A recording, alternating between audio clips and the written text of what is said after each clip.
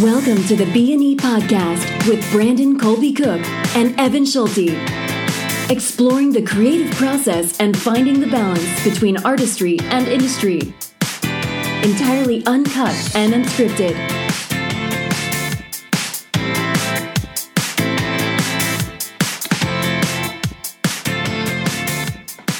Welcome, everybody, for a very hot topic today on the B and the E podcast. Very hot. Very hot very, topic. very hot. Because it's about that hot stuff called money. Yeah, money. Yeah. You guys like money? You like making money? Do you like how to make money as an artist or with your artistic abilities? Well, if you do, then this is the one to listen to. We're going to go over some things. I know Evan has a lot to bring to the table.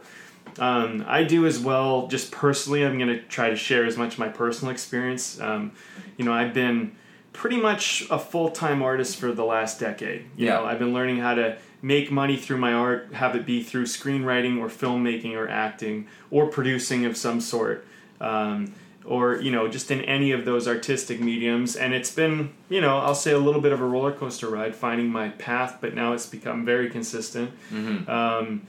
And also how to walk away from the money, which is just as important because sometimes, you might want to be making money somewhere else. For me right now, I'm currently in the transition of actually, I'm a working screenwriter, for those of you who don't know me, and actually moving into being a working filmmaker and making the majority of my income from my filmmaking as opposed to my screenwriting.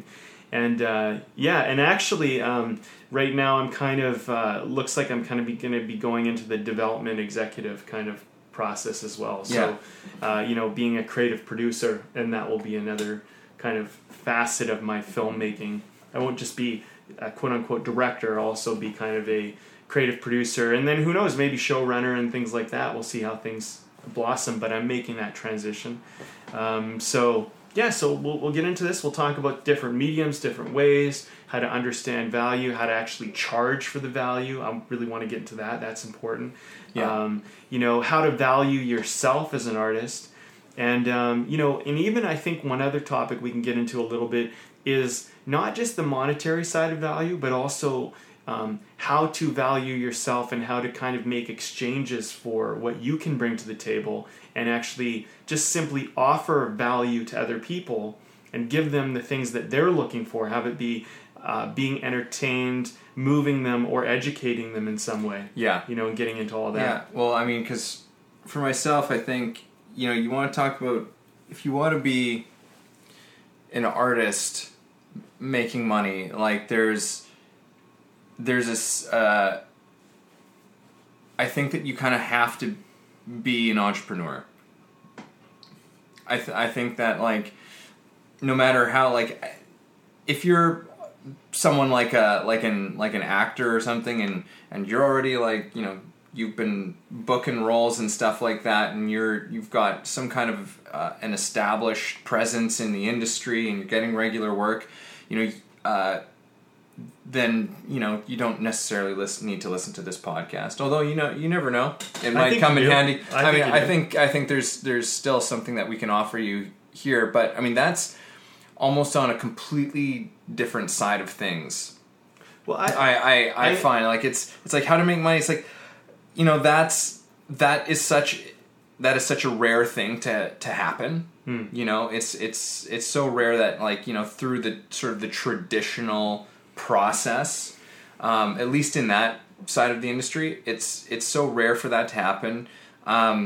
What, for people to be booking work on shows? No, not for people to be booking work on shows, but for people to be booking enough work through the traditional, like, auditioning process, of like the film industry to support themselves for a long period of time. Usually most actors are kind of like booking stuff here and there, but there's usually there's a very small amount of people who are actually full-time actors through that process doing it. For most actors, you're going to have to learn some other things in order to maybe even build up to having that kind of a career. Right. But for a lot of people, I think it's having a certain sense to me, I'm in this conversation, I'm really interested in what the future sort of economy is for artists, how that is starting to change and shift, and why I think it's going to be something that's more inclusive. Because right now it feels like for a lot of artistic industry, and for a lot of years it's operated in a very exclusive manner. You're in or you're out, you're hot or you're not, right? And when you're hot, you strike, and when you're not, you're starving. Right. And I think that there are things happening out there just because of what's happening within economy on a grand scale, not just with artists, but because of technology that we now possess. There's going to be more and more opportunities opening up for artists to get out there, for one. I mean, that's kind of an obvious one. Like, artists have already been starting to discover that there's so many more outlets than there ever used to be. But also artists finding their audience and then being able to make money through these new ways. So that's kind of what I'm really excited about talking. I'm excited in. Yeah, I'm excited about that too. I also think it's really important to share some things about just about business, because I agree with you. I think if you're not being or behaving like an entrepreneur as an artist, you're probably not going to be making money because you're running your own little personal business. And I think that people don't necessarily like to look at it that way because they didn't. They probably got into acting so they didn't have to do a desk job, or they didn't have to do some, or something like that. But basically, if you signed up for the arts, you basically signed up for business. That's what you did. Because, show business, right? If you want to be in the film industry, it's a business. And it's a bigger business than a lot of even other artistic mediums. Same with the music industry, It's a business. And the other thing, too, is, I just want to say before we get into this, there's new outlets, there's new ways to get out there, communicate, connect with your audience, but you as an artist have to understand a few things, in my opinion. You have to understand that you are a product and you're a service, and you're also running this company as a CEO of it. And in the beginning, you're building essentially a mom and pop shop, and if you want to be like super famous, like say you want to be like like a Tom Cruise or someone like way up there like that, I mean that is like basically a multinational company. That's a brand. That's like Coca-Cola or Nike or Apple, right, at that point. So if you want that kind of fame, and you're going to say, well, I'm just going to be the best actor ever, well, that won't necessarily build you the best company and make you the most money. Yeah. I mean, there's many great actors and maybe even arguably better actors, but they don't necessarily make as much money as the people who know how to actually play the business more. Yeah. And so, I think the thing is that there's important things to understand about it. First of all, I just want to say like a couple things. So with acting in particular, or with a lot of artistic mediums, there's a term in business, and I'm sure people have heard it before, and if you haven't, it's called supply and demand. And so, as an actor, there's a lot of supply and there's very little demand. So what that means is there's a lot of actors, but there's not necessarily a lot of demand for actors. I mean, there is demand, but the amount of supply doesn't come near to the demand. So you kind of need to understand that. Now, let me give you an example for just people out there who don't necessarily get this yet. Say you want to get some ketchup, right? You're having a party, you're having a barbecue or whatever, you got to go out and get some ketchup. Now, you go down the aisle, and there's 100 different bottles of ketchup. No, you know what? Let's just say there's 5 different bottles of ketchup. Which bottle do you probably choose? Now, you probably go with Heinz, because Heinz is the most popular, probably, most likely. Yeah. Heinz has most of the market share for ketchup right now. Now, if there's other options, well, you might say, well, I don't do Heinz because Heinz is like conglomerate, blah, blah, blah, whatever. I don't care. I'm going to go with this other brand, or they're cheaper or whatever. But if there's 5 options, you're really only picking 1 or 2. You're not going to buy all 5 options and go, let's just bring them all to the barbecue and see what everyone likes for ketchup. No, you're going to pick 1 out of 5. Now, with acting, it's like, Now pick 1 out of 100 or 1 out of 1,000 or 1 out of 10,000, right? Because you're not going to pick all 10,000. And so now you have to figure out, how do I position myself and put myself in a place where someone will choose me as opposed to, the other like 9,999 options that they have. Now the thing is like, you're not going to go head to head with Heinz. You're not going to go head to head with Tom Cruise at this point, or Meryl Streep, or anything like that. But that's fine, because they can't play every role. You know what I mean? Which gives you an option, gives you an opportunity now. And so you got to kind of understand that. And so I think a lot of what we want to get into here, from my point of view, is let's look at these mediums, let's look at these outlets, let's look at our options, let's look at what we can do. But then let's look at the reality of how business works, and perception and positioning and marketing and presentation and stuff like that. And that's a lot of what I want to bring to the table, because I'll tell you one thing flat. The main reason why I made money as a screenwriter, the number one reason, is I positioned myself so well as a screenwriter that I was the only person they thought of. Yeah. And for the price that they could get me for, and what I brought to the table and what I offered, allowed me to get my foothold there. Yeah. And I'm mentoring and kind of helping some other people right now, and I'm helping them to brand themselves really hard as screenwriters, because you want people to be thinking, the moment they think, we need a writer, you want your name to be coming up. Yeah. So, because there's going to be other options, but if you're, I'm not, and this is my other role, my last thing I'm going to say before we kick this off, is you want to be in a position where you compete with nobody. If you're competing with other people, if your mind is even on that, you're doing this all wrong, in my opinion. You need to be like, I don't even compete with other writers. They don't even have a chance against me as far as I'm concerned, because we're not competing. I'm in the position, and I know how to work that position where I will get the job before they get. They won't even get looked at. Let alone compete with me. They can't compete with me. They might even be a better writer. It's irrelevant. I've positioned myself in that spot. And that is how you make money. Yeah. You know what I mean? And so the thing is that that's a big part of what I want to talk about today, because that will help people to actually, do this type of stuff. It's about creating sort of a place in people's minds. Right. For you. Mm-hmm. Yeah. And so that's what I'm actually aiming to do now as a filmmaker. And, I'm not going to necessarily be able to be the number one filmmaker with the entire world right off the bat, but I can be the number one filmmaker with certain companies and certain groups to begin, or certain people who can help me move things forward. And so from there, I can gain more and more of a foothold as I move forward. Exactly. Right? Yeah.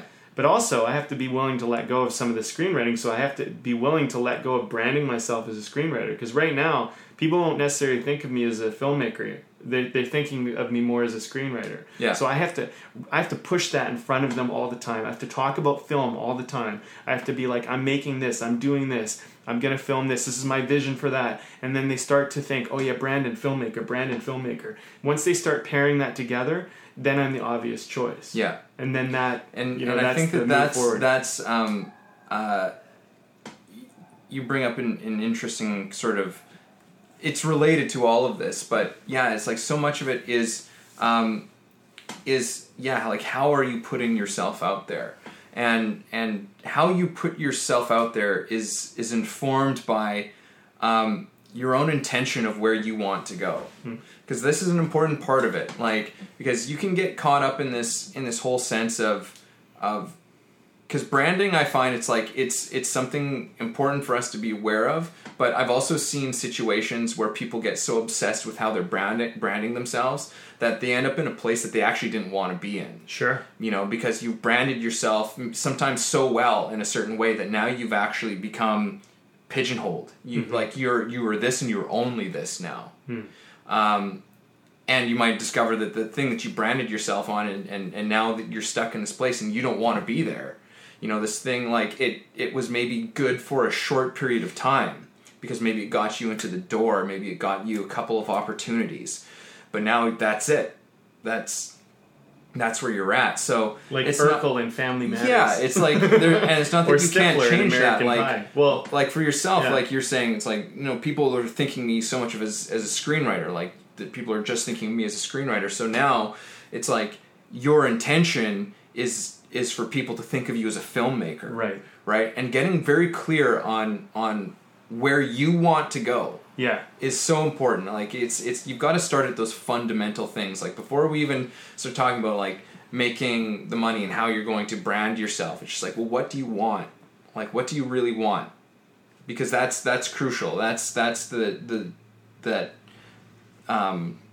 cornerstone piece that's going to anchor everything, right? Because that's what gives you the longevity to continue on. Because if you don't have a strong foundational point that's based on something that's really genuine and authentic about you, then it's all going to fall apart at some point in time. Right. There might be some successes that you have, but at some point it's probably going to start falling apart. So it's crucial to understand what you want and to have your clear intention moving forward of what you want. And then it's about now putting yourself out there as that. I 100% agree with you. The intention is so important, and to even further that, it's the vision like that you need to have, right? Because I was just in a meeting with someone earlier this morning, and I was talking to them, and they actually asked me if I'll direct one of their next episodes for their web series, and I said sure, I'll do that, right? And people are beginning to start to go, oh, Brandon's back, he's making films again. So people out in the industry are starting to, because I'm talking about it, they're getting it, right? So now I'm getting jobs to direct, and of course this is maybe not going to be necessarily a paid job, but it's going to be a job. I also had another person come to me recently with a proof, and they want me to direct their proof. So it's moving forward. But here's the thing I want to say. The intention and vision is important. I agree, because when I started my screenwriting thing, which was really 2-3 years ago, I went really hard on it. Maybe even 4, but I went really hard on it. But it was always just a means to an end. My writing was only supposed to lead me to start making stuff. And like, it's weird because, you start doing something for a while and you get really attached to it and it gets a little comfortable. It's hard to sometimes move away from it. Yeah. But I almost kind of lost sight of my vision and my intent. My intent was not to become a writer.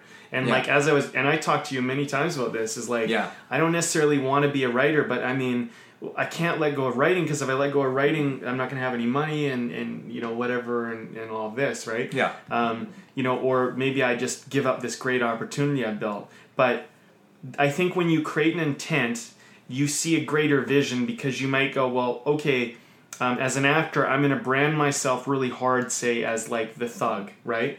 But the thug, I'm going to do this temporarily until I can get enough small roles where I can leverage myself into a new position. And then you're going to have to start probably saying no to thug roles and start branding yourself as something else. But the thing is what will happen is, with the casting directors around town and with your resume, you'll have enough credit where people will be like, well, they've worked, they've done stuff, and now you can kind of go somewhere else. And I think a starting actor may need to brand themselves several times before they get, really to where they want to be, so that they've done enough diverse roles so that people haven't totally pigeonholed them as like just the thug or the party girl or whoever, right? And so I think it's hard, because you're going to be getting work through that branding you did, but you have to be brave enough and courageous enough to let that go for the greater picture, the greater intent, which I think you're kind of pointing out. Yeah. And the vision, you need to have a vision, and you need to see how your vision all fits together, right? It's funny, I had the vision of wanting to do the filmmaking, and I remember being like, okay, well, I'm going to do writing. I can do writing. I can get my foot in the door that way. But then I started to make money as a writer, and I it's hard to explain how easy it is to lose sight of the vision I initially had. Mm-hmm. Like how easy it is to get in the comfort zone of like, well, people will hire me. They'll pay me money. I can just kind of write. And the thing is for me, the reason why I kind of almost forced my hand was to be honest, wasn't enjoying writing anymore. And I was like, I don't know if I even want to be a writer. Yeah. So I had to really reevaluate. And I'm sure there's people out there who are kind of mildly succeeding and they branded themselves hard, because I think that's a lot of the time how you do it. And you might be in pain. You might not be liking what you're doing. That's a good sign. That's you telling yourself, hey, like maybe I need to take a chance. Maybe I need to take a risk on me. You know? Yeah. Yeah, absolutely. Yeah. So, but as far as for yourself, Brandon, and making when you started making money as a writer. Yeah. Even though that's something you're shifting away, I mean, I think there's still something very valuable that you learned. Well, it assists the filmmaking.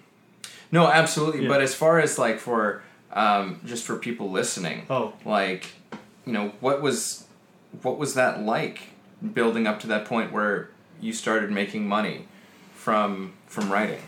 Well, like, what was that journey? Yeah. Okay. Sort of like. I'll go over it. Thanks for asking. No one's ever actually asked that, I don't think. Well, I'll tell you this. At first, it was really exciting, especially when I started first getting paid for it. It was exhilarating. And then, and now, and so I was going through the process. I was learning a ton. And there's something about being a hired writer, which is a little bit different than writing on spec. I mean, I've written a lot on spec. I've now written quite a few for hire, and I've consulted a lot on hire. But now what's interesting is they keep raising. Usually they keep raising the amount. Like you can ask for more. You can and there's. I mean, maybe I'll get into this and share how I did this a little bit. But I raised my rate, slowly, and it started to get to a point where it was like, okay, this is a pretty good amount of money to be making for writing a script. I mean, like shit, I can go for a whole 2 or 3 months, even longer sometimes, on just the amount they're paying me, and I can just write the whole time. I don't even have to have a Joe job. I don't even have to teach anybody or do my school. It was pretty nice, right?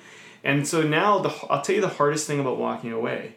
So it went through a process of, this is great, total euphoria, a lot of fun, to a point of, okay, well, I'm kind of have a bosses now. I'm being told what to do. Yeah, I'm totally free. To kind of like this love-hate relationship with it, to kind of a relationship with, I'm not making films anymore, and that's what I wanted to do, and I'm feeling really like I'm not doing that part of my life, and I'm so caught up in all this writing, where it started to kind of be like I'm not enjoying writing. And then the thing is it's funny, because, the more I didn't like it, the more, I guess, I don't want to say apathetic, but the more aloof I almost came about it all. And so then they're saying, well, we'll pay you more. We'll give you more money. And so it's hard because, how much money will it take to buy me off to get me to do something? Because, like, in certain ways now I'm, like, pursuing the money more than I'm pursuing the writing. And honestly, if you would have asked me this when I was, like, 20-something, I never would have thought that would have happened for me. But it's really funny how it sneaks up. And now I would say it's very empowering. So to let go of it and to say no to the money, to be willing to take a risk on myself. And, I'll tell you one thing, though. One thing that helped me is I've learned a lot about money management that I didn't know in the beginning. And those money management strategies have allowed me to pivot. If I didn't put any money aside, like if I wasn't kind of taking care of myself to some degree and paying myself first and doing that type of model, like just every dollar I made, I kept taking 10%, I wouldn't be able to pivot, right? Mm-hmm. So I would say, whatever anybody's doing, if you want to go down this road, you might think, I want to be a writer for the rest of my life. You might not even think you want to do anything else. All I can say is just take a little bit of that money, put it aside, because you may change your mind someday. You know what I mean? And I think for me, that's kind of how it went. It went total euphoria to, this is really cool, to a love-hate relationship, to I'm not really happy, but they're paying me more money. I'm really not happy, they're paying me even more money, to I really want to be a filmmaker. Am I willing to let this go and potentially lose everything I've built to do it? It's kind of exciting, kind of scary. And then it was kind of like, I'm doing it. Holy shit. It's like we're we're falling out of a plane here. I don't know what's going to happen. To, hey, wait a minute. I'm okay. I got a parachute. I'm okay. I'm prepared for this. I'm ready. Yeah. And then to have now where people are kind of offering me jobs and stuff, and I can see it same way it started to happen as a screenwriter. I'm like, I'm okay. Okay. Like my body right now, my skin is standing on edge. It's like chills are going through my body because that's really what it was like. Mm-hmm. It's kind of like leaving. It was jumping out of a plane. Like my body just had another cold chill just went through me. It's like, I don't know how to explain it. It's like you because you don't feel like you're grounded for a moment. Mm-hmm. You got to be willing to let go of that. So it's elation and fear and pain. And my dad said something to me when I was really young, and I've always tried to carry this with me. He said, enough pain and you will change. And so I always try to I always try to take pain as a bit of a lesson. Like pain's it's something that I'm communicating to myself to respond to. Yeah. Tolerate it or change. And when the pain became too much and I didn't want to tolerate it, I was willing to jump out of the plane to in a sense, the burning plane that was going down. Right. Because it was going down. Yeah. You know, for me, for someone else it might be going up, but for me it was going down. And so that was my experience. Right. That's probably the best way I could describe it. And I think emotionally, I try to speak in emotions now because I think I've realized they're the only thing that really matter. Because the logic doesn't really matter. Yeah. Totally. Especially around that stuff. Emotionally driven. Yeah. But people buy and they purchase and they do things emotionally. Like when you go out and you buy a new pair of shoes or you go and you sign up for a new course, you do so emotionally. You don't really do it logically, you know? And when you sit on the couch and watch TV, you do it emotionally. And so I would really encourage everybody out there as well to really start checking in more emotionally. Stop using your logic, because your logic will get you to do stuff that's not necessarily in your heart. Like logic was saying, stay with writing, you're making money, you'll make more and more money. Yeah. You know, you'll be rich, you know? But it's like, but I hate it. Yeah. I don't want to, like, I love writing for myself, but I was hating writing for other people. Yeah. Well, I mean, it's like, it's not that there's anything, I think logic is a fantastic thing. Like, logic is an incredible tool, it's an incredible thing at our disposal, but it doesn't always give you the whole picture, because your logic can really fool you sometimes as well, you know, and your logic can be flawed. And sometimes it's like there's, you know, I've had instances where my logic was telling me, you know, that what this thing that, or something that I had been thinking about, just like, oh yeah, no, go for it, like do this thing, this makes sense, and blah blah blah blah. But there was a part of me that was just like on an emotional level where I said, but something doesn't feel right about this. Like I just don't feel right about it. And that's ultimately the thing that won out, you know, in those situations. Or when it wasn't the thing that won out, it was just, I would discover later, it's like, shit, I should have listened to my gut. Right. You know, so like logic is awesome. You don't abandon it entirely. Yeah, you don't abandon it entirely. It is a gift that we have that does allow us to. Sometimes it does help us to see things more clearly, but it doesn't necessarily take the place of an emotional intelligence, you know, the heart intelligence, right? Which has its own sort of way of figuring things out. So it's like using those things in conjunction. But I want to get to what was the transition from writing, and you weren't making money from writing. Okay. The transition from not making money writing to making money writing and people coming to you. To getting paid. Yeah. Okay. Well, I think that's what people are here for. Sure. Okay. That's a great question. Thanks for asking. So, well, you and I had written many scripts before. You know, I had our little one, The Townsfolk, I had shared with some people. That had, I think, you know, regardless of what happened with that script, anybody I've ever showed has always said the writing is really great. It's just, you know, maybe the concept could be a little more whatever. And we've tried to work it and whatever. But one thing is that writing actually really helped me, you know, get some, open some doors with me, because people could see that we were good writers and stuff. And, you know, that helped me a little bit. And then I think it was the script, The Burning Blues, that I wrote, which I wrote on spec. I just wrote it because I was passionate about writing this undercover cop story. I had no idea what would happen, but my goal was to write it, and then I was going to just shop it and see if I could sell it. What ended up happening was I ended up meeting producers who were quite interested in The Burning Blues, and then another producer who I never knew, to one of the producers I knew was interested, a financer was interested in it. That financer said, okay, well, we can bring on about $500,000 and let's see who we can attach to this project. I went through this whole rewrite. I did a page 1 rewrite, not because anyone asked, but because I decided I'm going to do it. And they gave me 3 weeks to do my page 1 rewrite. Yeah. I submitted that. They loved it. And then they were like, okay, well, it's too long. We got to cut it down. Fine. So we went through this whole process. And that project, although nothing has really happened with it, basically opened up the door for me to basically be a writer for other projects. Well, they said, okay, well, you know, would you be interested in writing this? And so I said, sure. And so then I started basically, you know, well, I think what happened was, I'm trying to think, did I consult first? I think maybe they got me to consult with some people first. I consulted. They loved what I did with consulting. And then I got my first job to write. And so then I wrote. And then one of the people I had consulted essentially wrote a script that, like, they didn't even know if it was going to be any good. Like, they were like, this is an artistic kind of thing. We don't know what's going to happen. But they went through Timeless. I basically ran them through Timeless. And which is your course. My course. Yeah. And then this person came up with a fucking dynamite script. It's so good. It's just epic. And that, because I actually consulted on a job to help someone write a great script, it really gave me a lot of credibility. And then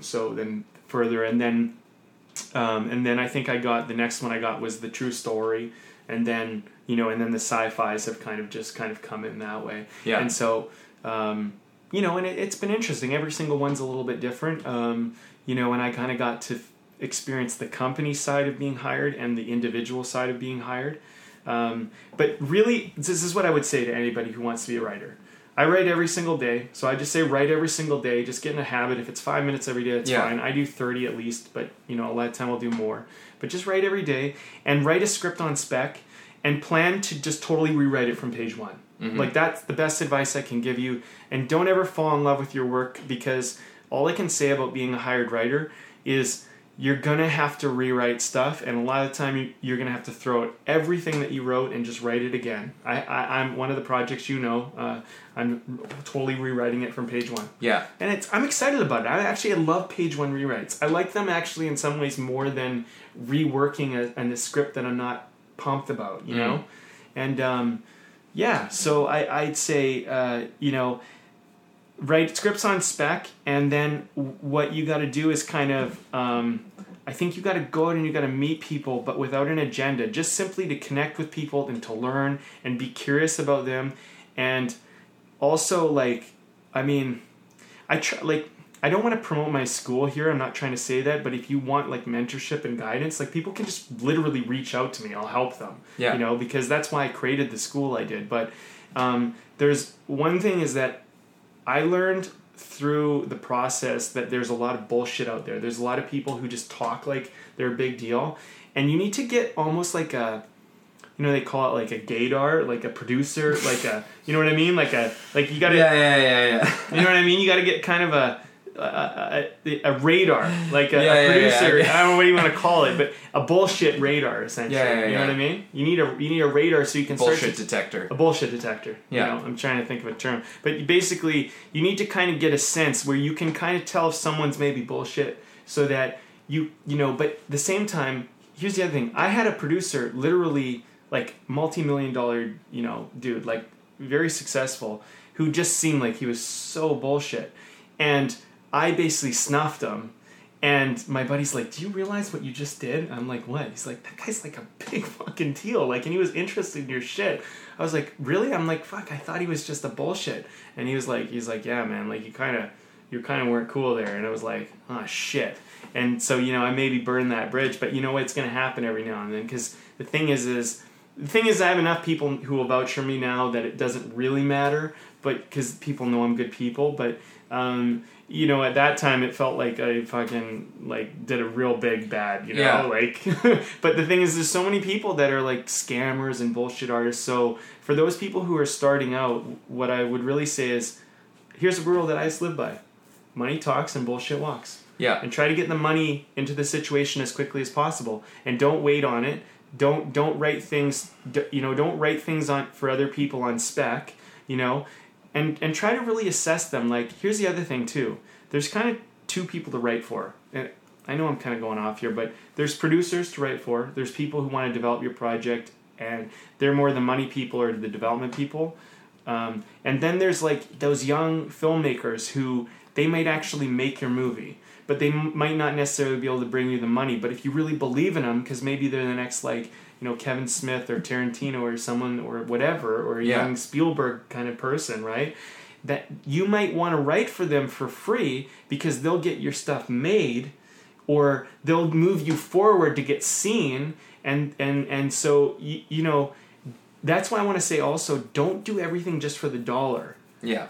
But it's kind of a bit of a dance, you know? Oh, absolutely. Does that make sense? Like, I mean, yeah, absolutely. It's a dance. And it's a balancing act. I mean, there are certain things that you can go forward with a certain level of confidence, and there's certain things that, you know, people can give you advice, and we can get like say things and give you advice to a certain extent, but there's a certain level to which it's like, well, you know, that's going to be on you. Right. You know, like you're going to have to sort that one out for yourself based on what your impressions are, and as well as like just as far as like what I've been hearing from your sort of your experience of how it all, that transition happened for you. It's like, I mean, first off is, you know, you write, like, you know, you do your work, you learn how to do what you do. Yeah.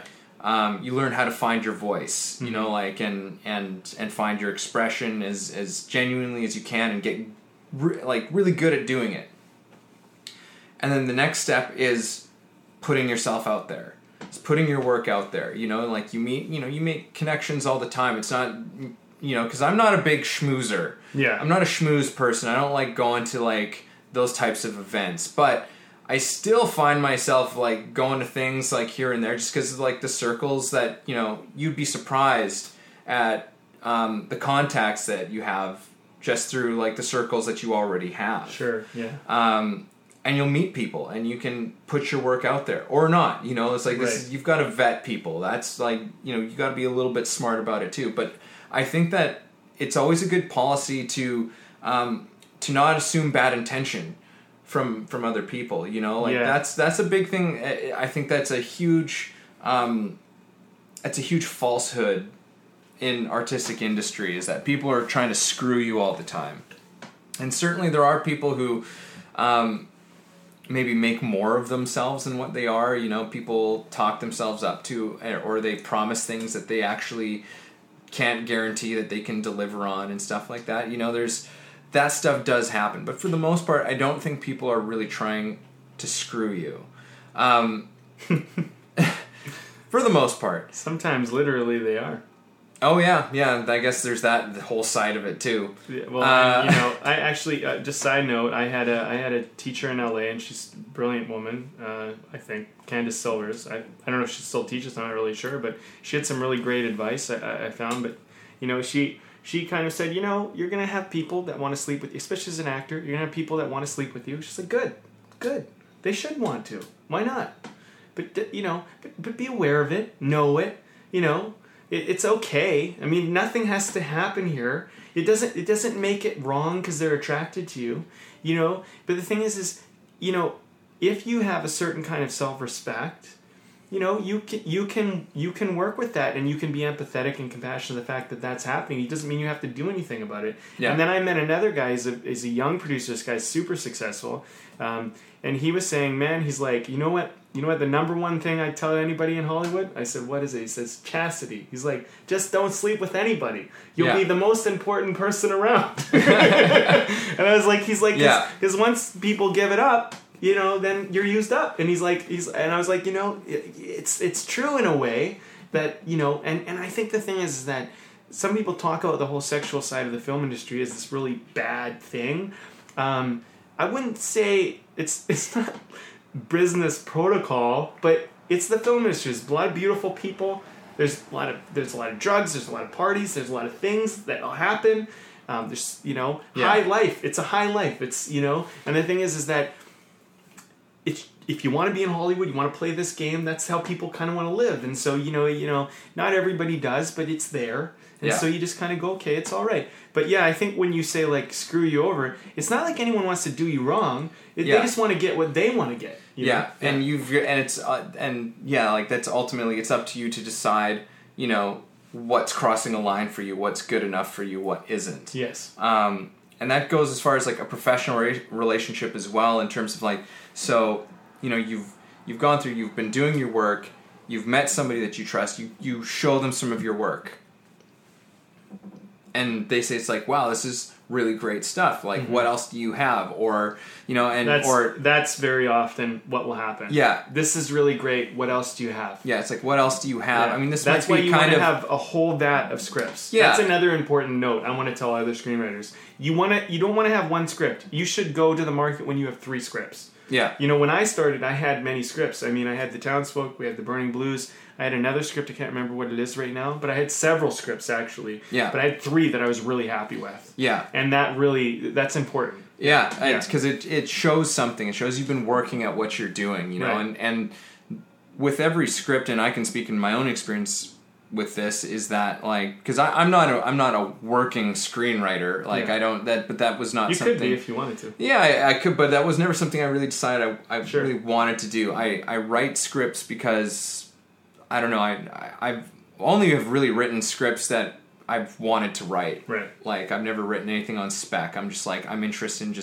I have a story idea. Well, everything we've written together on Oh, yeah, spec. absolutely. But it's like, it's all been like something that kind of like comes to me, that like, that really is something that I feel called to do, as opposed to, all right, I'm like, you know, sitting down as a working writer. You know what I mean? Totally like, know what you mean. I'm almost a bit of a tourist with it, but it's something I really enjoy engaging with, and as far as the process, and as far as I know, like, I've written some pretty good stuff, but and enough stuff that I could bring things out there. You know, sure, like, I'm just like, okay, I've written some stuff here, but for everything I've written, like, on my own and with you, it's like I've learned so much from it. You know, you really cut your teeth on the practice of it, you know, and, right. and involving yourself in the craft, and then putting it out, you know, that's so important, I think, in terms of, because this is a process that, like, on the way to sort of making money through your art, it is a process, and it's gonna, you know, it might be slow to start with, because you've got to learn, for one, how to sure. do what you're doing, and then you maybe put your work out to some people who you trust, you know, who you know you can trust. Say, what do you think of this? You get some feedback, and you do it again, right? And you work it and you work it. You get better, and then you start to meet people who can make stuff happen, right? And you put your stuff out again. You know, after you've kind of vetted, you've established that, you know what, I have a level of trust with this person. I think that this person is on the level. You know, you have,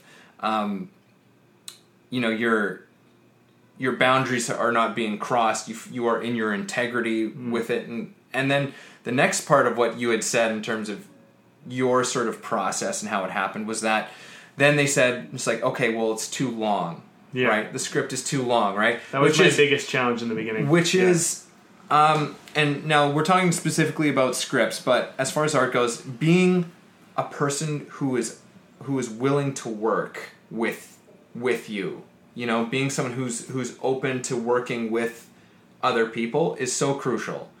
As far as establishing a relationship with someone, because if you've got that relationship, you've made this contact, and they've read your thing, and they say, it's like, I really like this, and they see promise with it, because obviously they're following up with you, and say, it might be a little bit long, right? And then you go, okay, as opposed to being like, well, it's perfect as it is, so you either take it or you leave it.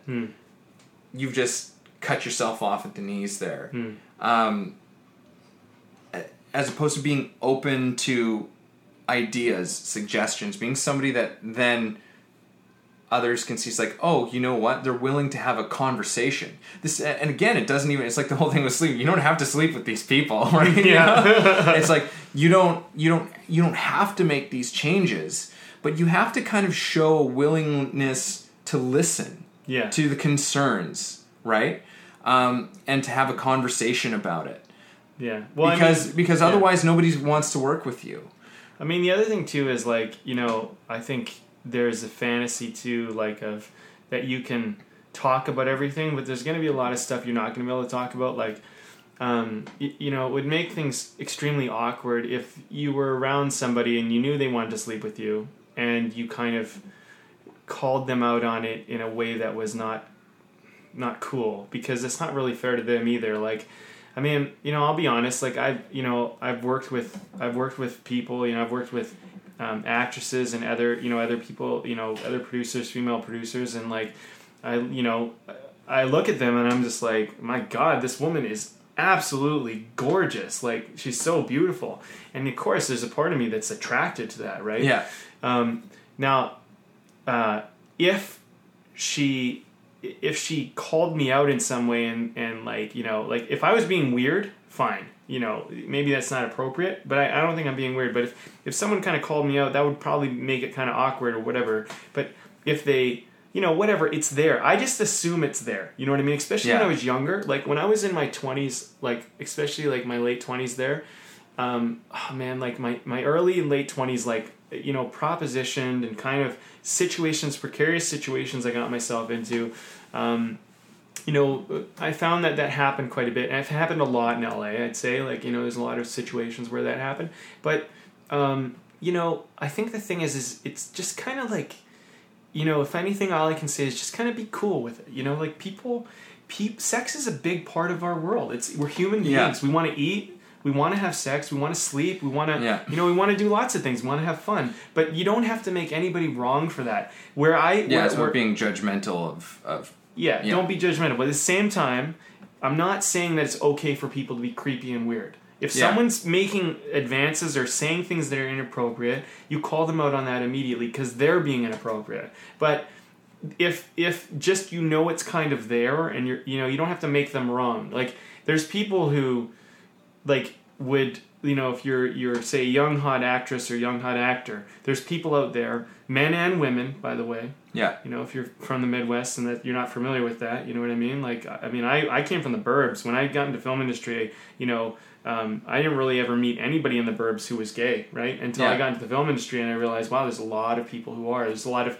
and you know, this might sound weird to some people, there's a lot of men that wanted to sleep with me and stuff, you know? Mm-hmm. And the thing is like, you can go, you know, whatever, like, that's weird. But the thing is like, okay, whatever. I'm not going to do it, but it's there. You know, like, that's what their sexual preference is. I don't care. Thing is the way I look at it is, let's do great work together. We can be friends. We can hang out, whatever. If things get weird, we'll say something. You know, I had someone, I'll tell you, I had somebody in my life, actually a photographer, who was making advances and stuff like that. Mm-hmm. And I just said to them, you know, I said, look, what you're saying right now, the stuff, I'm not comfortable with it. Like, I don't mind whatever, like, I get it, but like, I don't want you to say this stuff to me. It's not cool. Otherwise, if you're going to keep doing this, I don't really want to keep associating and hanging out. And they were like, I'm so sorry. I didn't realize that it upset you or whatever. I won't do it anymore. And I said, okay, great. You know, and it's not a big deal. It's just, it's starting to get to a point where you're kind of saying stuff that to me is inappropriate now, mm-hmm. and whatever. And it's cool. And we have a great relationship, you know? And the thing is that just, I don't know, like, I want to just kind of say, just kind of be cool, you know, be cool, because you don't have to, like, conflict does not have to be like a fight, you know? Yeah. I always saw conflict when I was younger, and I was usually scared of conflict because I used to see it as a fight. And then as I got more mature, I started to see that conflict didn't have to be a fight. It could just be, you know. Because usually it's a misunderstanding of some kind that can be talked out, like, pretty easily. And a cool head helps a lot with that, right? Sure. And so, you know, I mean, I don't want to get too far off topic, but, you know, when it comes to making money in the film industry and being in this world where you're going to be working with people with power and a lot of money and position, as an artist, you're going to probably be in a position where you don't have a lot of money and you don't necessarily have a lot of ends, and these people you're going to maybe feel dependent upon. I can say that if they're real and they're worth their salt, they'll respect your integrity. I can say that across the board. And if they're not real, they probably won't respect your integrity, but it won't matter because they're not real. Because, you know, if anything, I think what people also like about me is actually, I think that I do have a lot of integrity. I mean, I've been building it more and more and being more forthright and more open about where I stand and what I want and what I don't want. And I think what happens is people like hard lines. They like it when you draw hard lines and they can kind of know where they stand with you. Yeah. And they can work with that. It's when you're fuzzy and soft and kind of like airy-fairy and whatever, like you got to kind of, you don't have to be an ass about where you draw your standards, but you can be clear. You can be clear. Yeah. Yeah. And the thing is sometimes you don't ever have to talk about it. You just got to know it. Yeah. That's enough. So totally. I think this is great though, because we're not just talking about writing. We're talking about acting. We're talking about filmmaking too. We're talking about working with people with money. We're talking about navigating this crazy wild industry of film. Yeah. I could imagine the music industry has some similarities to it. I wouldn't be surprised. But young, hot, good-looking people and money. There's probably always going to be sex, that's going to be there. I mean, I used to work at a restaurant. Everybody was sleeping with everybody. Oh, yeah. You know what I mean? Oh, God. It's crazy, right? So, and that's not even like people are not making really much money there, but it's just the world we live in, it is what it is. And you don't have to participate. People are trying to sleep with the people that are in their circle. Yeah. But, it is what it is. I mean, just kind of do your thing. So anyway, I mean, I don't know if we covered that topic, but I'd love to kind of get into some of the stuff that you were mentioning. Yeah, absolutely. Before we get into that, okay, let's just do a mention on the beer here. Sure, let's do it. What do you think of this? Oh man, it's another winner. Give me another taste. It's good. It's tasty. It's been nice and light and refreshing. I think it's got a little bit of a hop to it. It feels like it's like an ISA or like India Session Ale, or maybe what do you call it? An IPA maybe. I don't know. It's something. There's some hoppiness to it. Okay. Or what is that? ES Extra Special Bitter maybe? Oh yeah. And maybe something like that. That's kind of what I'm getting. But it's nice. It's not too hoppy for me. It's nice and refreshing. It's light and cool. So I like it. Cool. Yeah. We are drinking the Dawn Pilsner. Oh, nice. From the Parkside Brewery in Port Moody. I've been having a few things of theirs recently and really enjoying all the stuff that's coming out of Port Moody these days. Pilsner, it's kind of like, it's like a little bit more, it's almost like a hoppier kind of lager almost. So there's usually a little bit more of a... Oh, that's what a Pilsner is? A bite to it. Lager? I think so. Somebody will probably, who hears this will be like, no, it's not. Well, we're going to get... Actually, I have a guest who is someone who rates and does beers or whatever to come on. Oh, fantastic. So, That would be, we can of all the beer that we've drank on the show, we've never had, like, a brewmaster come on the show. Yeah, we can have more, but... Or something. Yeah, like, someone to really talk about, like, that. Because that's an art form. I mean, there's art forms everywhere. Yeah. This is good, man. It's always nice to have these nice, refreshing beers as we go. Okay, so what should we get into now? Moving along, like what... For me, what I think is like one of the most important things for an artist to learn is a sense of entrepreneurship. Yes. A sense of doing your own work, not because like when you're waiting on someone else to give you an opportunity all the time, it's just like you'll go stir crazy. Your creativity gets completely stunted because now you've made your work like contingent upon, somebody giving you an opportunity. Right. And it's like, and as we've sort of already been even touching on a little bit, is that, a lot of times people will start to give you opportunities when they see that you've been creating your own. That you've taken your own opportunities. And it doesn't even have to be a huge thing, it can be, it's just like, oh wow, they've like gone ahead and already written 3 scripts, or they've put together if you're a musician, they've put together an EP, or they've done some short films, they've done, like you've been doing something, and I think even like La La Land kind of even tells that story. Right. Have you seen? I haven't yet. Oh, okay. Well, like it's kind of make your own work a little bit. Kind of like, and to some degree, like what happens when you just kind of put something that you're passionate about out there. just for yourself. Right. Just for your own sort of inner artist, you put something out there. You take that leap, and amazing things can start to happen from it. And when you can consistently do that,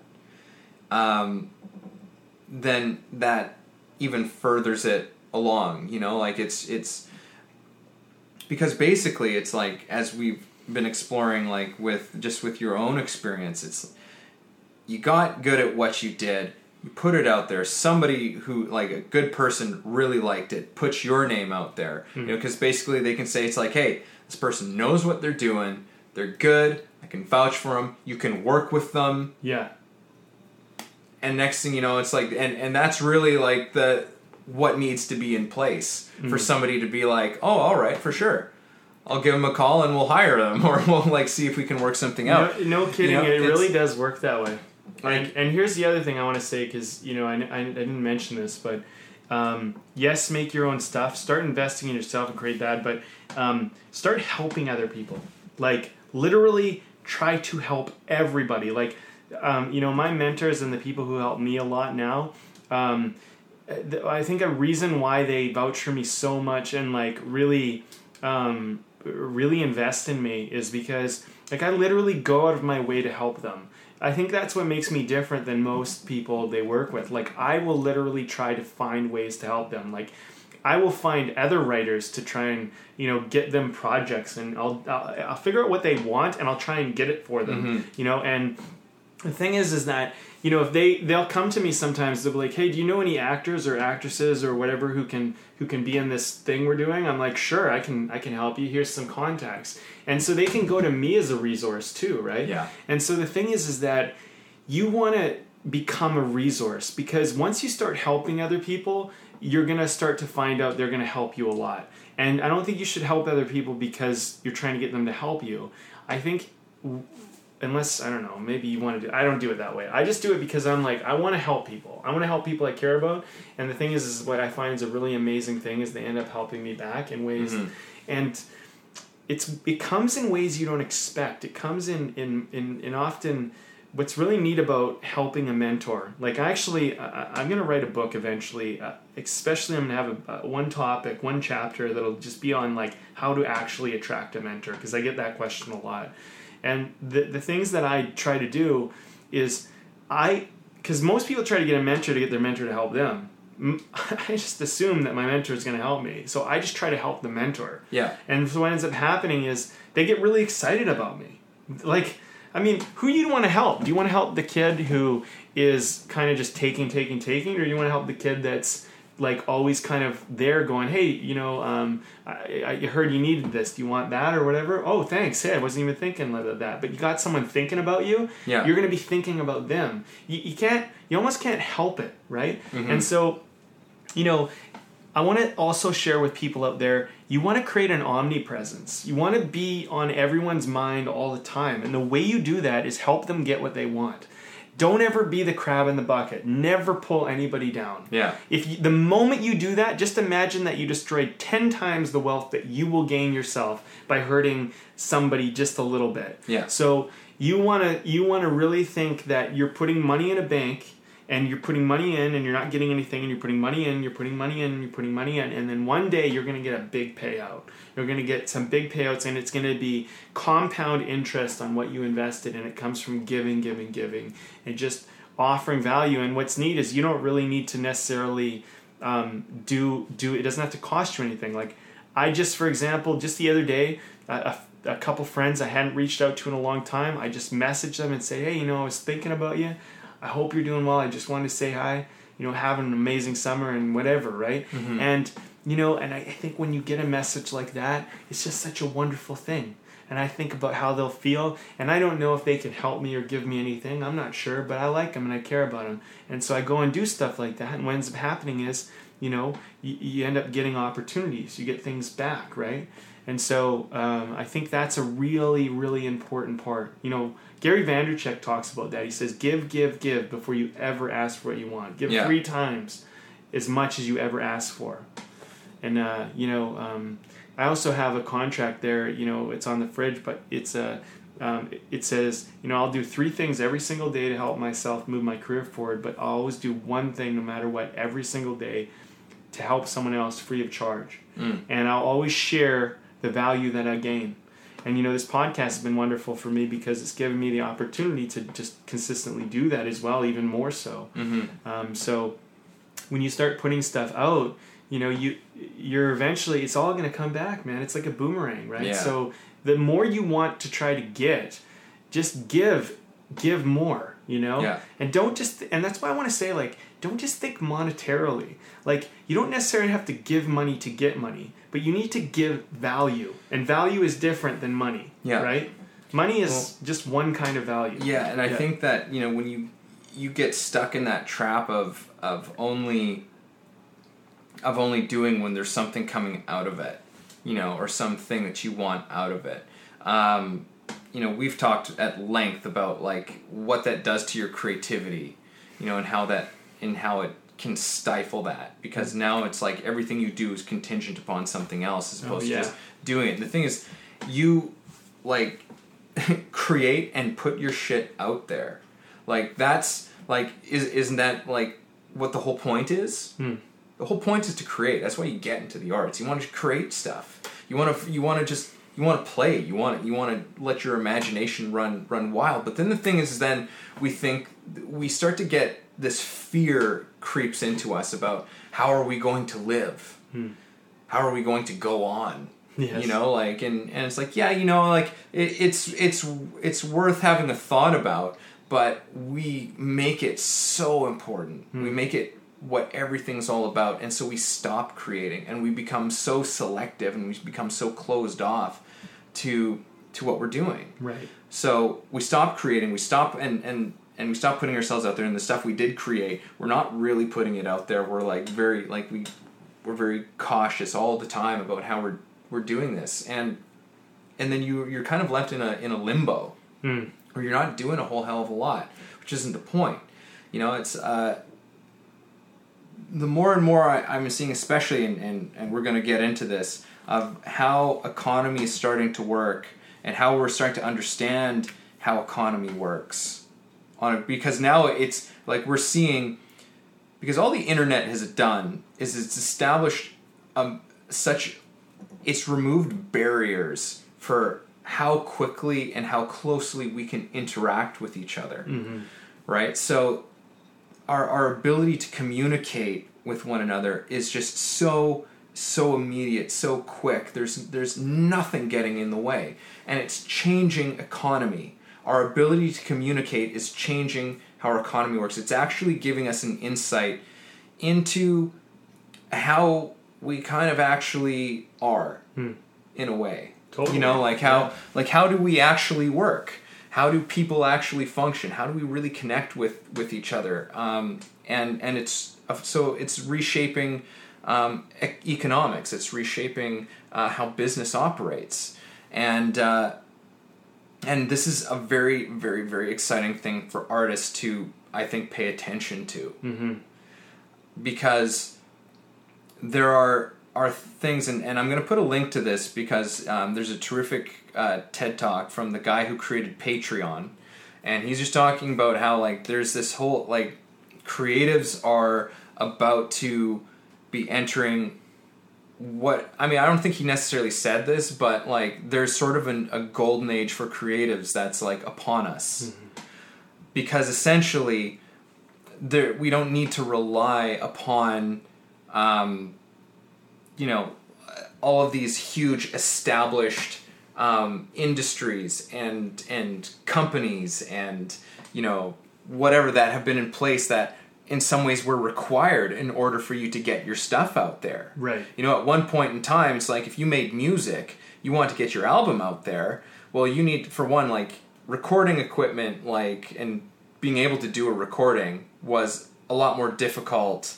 Now it's you can create a better recording studio or have better recording equipment for a few $100s in a bedroom than what they were recording with back in like, you know, the 50s and 60s and stuff, you know, like sure, it was just like you have access to actually better stuff, you know, like obviously technology's evolved, but your ability to create work and to put it out there is just like that. Mm-hmm. You can do it, or you can find other people who are doing it still if you want to help you, but you don't need to now go through somebody to now transfer this onto vinyl, or transfer this onto a cassette, or transfer this onto a CD, which has to be put into a jewel case, and you need somebody to manufacture that, you know, and you need to, like, there's all of this stuff that went into it, and then that all had to be shipped across for people to even know that you were doing anything. Right. Now it's just like people can just download your album. You can put your shit out there. But there's all sorts of new things that are opening up right now for creatives to make a living, and Patreon is sort of one of those companies that is establishing kind of a new economy. Mm-hmm. And what was interesting in the talk is that the guy was saying, he's like, I don't even know necessarily where this is going to go because this is still so new. He's like, but right now, like, there's 50,000 people on Patreon who are earning a salary. Essentially, like they are earning a salary. They are consistently, month after month, making money, and it's directly with the consumer. It's directly with the audience that this is happening. You take out the middleman. You take out the middleman, and so I think that, I mean, it's interesting. There's these trends that seem to be happening. Like I've had conversations with other people as well about the whole like celebrity culture has changed a lot. Oh yeah. You know, we don't see stars kind of like we used to see them, like thinking of specifically of the film industry or something, you know, it's like, will we ever see somebody like another Tom Cruise? I don't think so. I don't think we will. Because, and again, it's because of the way that we can communicate now. It's the way that we can get our information, we can get our media, we can get our entertainment, we can get our art. It's just like, it's kind of more spread out now. It's not so narrow anymore. So with that, you might lose out on that opportunity of being that like huge Tom Cruise-esque figure in the business. But with that kind of going, there's also this room that's been established for artists to have kind of their own niche. Their own niche of people who really love their work. You know, it's like, yeah, you know what, maybe you're not a household name, but you know what, there's a couple million people around the world who know who you are. Right. And they love your work, and they'll come out and see whatever the hell you do, however you distribute that. And you are actually monetarily,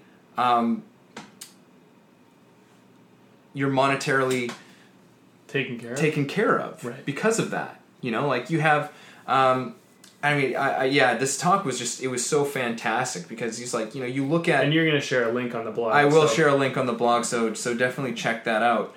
But, you know, he was showing how it's like, you know, you have 22,000 people who watch a YouTube video or something. And we kind of think 22,000, that's nothing. Yeah. Right? That's nothing.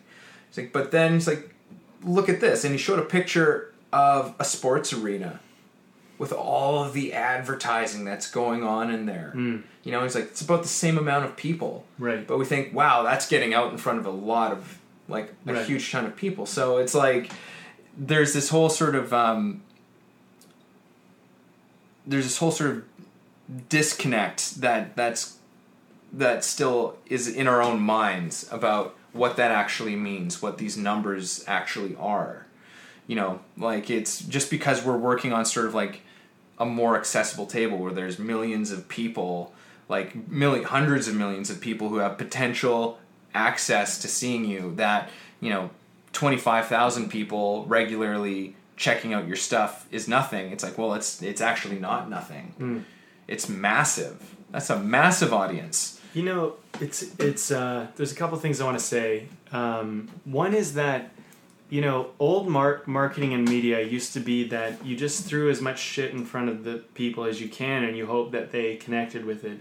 Now it's becoming very ultra specific, so you send it to people who you already know are interested in it, and you basically try not to send it to people who you know won't be interested in it. So marketing is becoming more targeted, and so it means in some ways less people, but more interaction from the less people. And our model with BC Film Academy, which is my school where I teach people how to make films, is my model is to offer real, actionable value that will make a difference. Not just talk. If you go to our Twitter account, like if anybody wants to, go to, BC Film Academy, at BC Film Academy, go to our Twitter account and just read our feed. It's fucking awesome. And the reason why it's awesome is because I'm in charge of it right now. Eventually I may hire someone to help me with it, as we expand. But I want people to have, like, within 140 characters, I want you to take something that day and I want you to be like, holy shit, this is great advice. And so I'm tailoring everything we do towards, I want 140 characters and I want it to be awesome.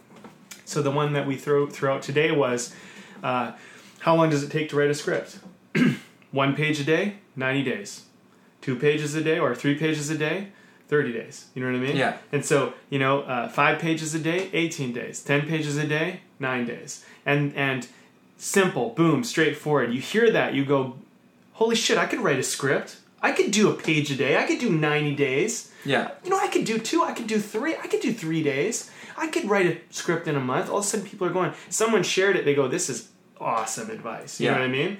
And then I try to reach back out. Right now, try to reach back out. We've grown exponentially in the short time that it's been around. And so the thing is what I want to go back to my initial point. Give value, give value, give value, give value. Now here's the thing. If you look at our Twitter feed right now, like literally every single post has at least like 10, 15, 20, 30 likes on it. It has 7 to 20 or 30 reshares because people are sharing it. They're passing it around. And so the thing is that, what I've been learning as I've been taking on this little mission is I'm really seeing that, you want to cut through the crap, offer real value, and that's what people really want. But, I had a meeting with someone this morning, and they were talking about how they're starting their own business, and I'm giving them a bit of advice. People are starting to reach out to me. It's interesting, too, because I guess I've said enough times now that I want to do entrepreneur and business, so people are starting to connect that with me, too. So people are reaching out to me to help with their businesses, too. And I have been learning a lot. I wouldn't say I'm a business guru by any means, but I've learned some pretty cool shit from the grassroots up. And so I was giving him a bit of advice, but he was saying, I feel like there's all these people out there and they're just acting like they're hotshot gurus that know everything and they're not really offering any value. And I go, you know what? It's true. You're going to see a lot of that. And this is what I've learned is that marketing will make more money than a good product will. But a good product with great marketing is exponential growth. The problem is if you have good product and no marketing, you probably won't make money. So people err on the side of marketing and don't worry so much about a good project or product. And he was saying, that's why their longevity doesn't work and that's why they die out. And I'm like, exactly, because eventually people figure out the product is not good. But people have a certain kind of, right now, they'll buy into a shit product because the marketing is good and they'll find out it's crap, and then what happens is people get a bad taste. So when someone is actually offering a good product, it's actually refreshing for people because now they take a risk on it and they go, whoa, this is actually really good. So in some ways, for us to prove how good our school is, I'm like, well, I have so much stuff I can give you. I have so much experience. We have, there's countless of bits. So let's try and give as much value as we absolutely can just for free. Because what ends up happening is people go, this is really, really valuable. And then they kind of reach out, right? I had someone just the other day reach out from Italy or something to say, I want to work with you. I don't even know. I'm just like, that's incredible. And so I'm starting to really see the effects of kind of going about and doing this. And I've been doing this for about, I'd say, we've been doing this model for about a year, and there's about 3,000 or so people right now who are following our Twitter account, which doesn't sound like a lot, but it's 3,000 people who are really active, and they're sharing it with everybody, and they're liking it, you know, and they're talking about it with each other. And so, our mutual friend Shane, he taught me a lesson actually this last weekend. He said he basically really helped me see that if you want something, very rarely is the way to get it direct. You actually need to do these several things before you can have that thing. Mm-hmm. And so your goal might be there, but what happens is I think people get so focused on the goal, and I was doing this too. I was making a bit of an error. I was going, I want this. And he helped me see that you actually have to set up this and this and this, and then you can have that. But you may want that, but recognize what you have to set up first to be able to do that. Yeah. And he actually used a dating analogy. He said, well, just think about it this way. Imagine you had a really attractive girl that was hanging around you, but you weren't sleeping with her. There's nothing intimate. She's just your best friend, and you're not going to sleep with her, and nothing's going to happen there. How much do you think your credibility goes up as a guy hanging out with a good-looking girl? For other girls, for other men, how much do you think that helps? I was like, well, yeah, it helps a lot. People look at that and they, and so in certain ways, he's like, well, that's it. You see, the problem with a lot of men is they go out and they try and sleep with every woman they can, and they wonder why they can't essentially attract or interact with the men and women they want to. Mm-hmm. And so if everybody's just using each other all the time and trying to get something immediately, we don't necessarily open the door for ourselves. And so he really helped me see that with relationships, with business, and with everything. I mean, he's a brilliant dude in my opinion. Our talk was epic, but yeah. I'm really starting to see that more and more, and really trust the process even more, and seeing how it relates to business. So, that was good for me, Mm-hmm. And I think so what I'd say for people is, instead of know what you want, have your focus, have your intention, have your vision, but understand that your focus and your vision and your intention all require little pieces to help put that together before you ever make it happen. I actually wrote a little blog today, and I wrote, this is how I see goal setting, and this is how I'm seeing it more and more now than ever. But I see it, first you have to direct yourself. Direct yourself where you want to go. Then, once you're in your direction that you want to go, because there's so many directions you could go in that direction. Now aim. I want you to aim at what you want more specifically in that direction. Now define the target, because until you figure out the target, you'll never hit it. And I think where most people fail is a lot of people don't even know what direction they're headed in. So they're just lost. They're totally aimless. They're probably never going to achieve their goals and dreams because they're just aimless, right? Yeah. Other people have direction, but they don't have any aim. Mm-hmm. And then other people have aim, but they don't have a target. So you need to have direction, aim, and a target. And the target is specific. And I heard it said that a goal isn't, I want to be rich. A goal is, I want to make $5 million in 3 years. That's a target. Mm-hmm. So when you set a goal, you need a target. And the thing is that you might need many, many targets before you get to the big target you want. So don't aim for that target that's so far away. Aim for the one that's really close, which will get you a little closer to the next target and the next, and so on. And so I'm really beginning to see the importance of process in all of this, which, I think I'm realizing more and more. I'm a little bit impatient. And so it's really teaching me to really just take a breath, stop, be patient. Don't worry if things aren't happening immediately as far as you want them to go. Just do the little things right now and you'll get there. And in my life, if I look at any success I've ever had, I mean, really, it's always worked that way. It seems so obvious to think about it now, but, you get caught up, right? So, this is something I think I want to kind of impart on people too, is that, maybe you want to have this YouTube channel where you have 1 million subscribers or whatever, and you want a certain amount of people paying to help support your career. Well, that's not going to happen tomorrow or today. That's going to take time. So what can you do as a step-by-step process to make that work? I mean, just look at the screenwriting story I told. Yeah. It started with us writing a script. We didn't even know how we were going to write it. Then we wrote another script. And then, I went off and I created that Soda Soldiers of the Apocalypse show. And then, and then I wrote my Burning Blues. So by that time I had written I'd written several scripts already. I'd already written a couple others on it mentioning. And then, so now I've done that. And so now I have something. And then, I started going down to AFM, after we did that one time. I kept going down, meeting more people, interacting. Those people introduced me to people. There's a lot of steps that had to occur, before I became a hired screenwriter. But it didn't necessarily have to take that long if I knew what I was doing, but it does demand a bit of patience. Yeah, it demands patience. And it demands that you keep just taking steps forward. And little steps, you don't know, but they're going to get you somewhere. Yeah. So I feel like that's an important part of this conversation, too. Oh, yeah. Because I think when people, you know, hear like, oh, well, I want to make money, I want to do it right now. It's like, well, there's lots of quick schemes. Exactly. And shit, you know, like, yeah. There are ways to make money right now. They just might not be with doing like writing or acting or music or something. But you can use your serving job or your whatever you're doing, selling shoes. I sold shoes for a little while. Yeah. You know, you could do that for a little while to make the buck, and then as you work slowly on your craft and you build yourself, eventually you can replace your income with this new artistic endeavor. You know, I have a friend, her name's B. Smith, and she actually one time called me. She's got amazing art, by the way. I don't want to throw her name out. Yeah. We should actually give her a reference in our blog. Incredible, incredible art. Yeah. She draws these, she takes natural things, like she'll take like a log, right? And she'll paint like the sky, and like there'll be like an animal in it with like trees coming out. It's incredibly beautiful. And she was like, how do I charge for this? What do I do? And so she was submitting for something, and we did a talk, and now she's making really good money from what I understand from her art, and she should be because it's beautiful. But, you know, her challenge was simply just not knowing how to actually share her art and get it out there. And I'm so glad to see that she's doing that.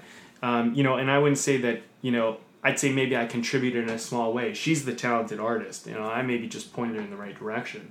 But sometimes that's all you need. You just need somebody to say, hey, why don't you try doing this? And that's enough. But, you know, she had spent years working her art. And I remember when I first saw it, we were at a backyard, like, kind of barbecue party, and she started showing us. And I'm like, this stuff is incredible. And she was like, she wasn't even making any money from it yet. She didn't even know how. And now she's living up north, and she's selling her art all the time. And she's like a legitimate, like, she's a real money-making artist, you know? And I just think, like, shit, man, like, she built her skill, and then she learned, and she asked the question, she asked for help, right? And then, you know, and that's how it works. Yeah, I think, you know, and found her audience, right? You know, which is like, to me, because that's like really what marketing is all about. It's right, like, you got to find your audience. It's finding your audience. How are you speaking to your audience? Sure. You know, like, get rid of this idea, if you have this perspective that marketing is this thing of like selling people. No, it's not selling. It's not selling. They already want to buy. You just got to find them. That's the thing. Is, yeah, exactly. You're just searching for the people who have been waiting for you. Yes. Like, that's what marketing is. It's like, how, like, are people who have been waiting for you able to find you?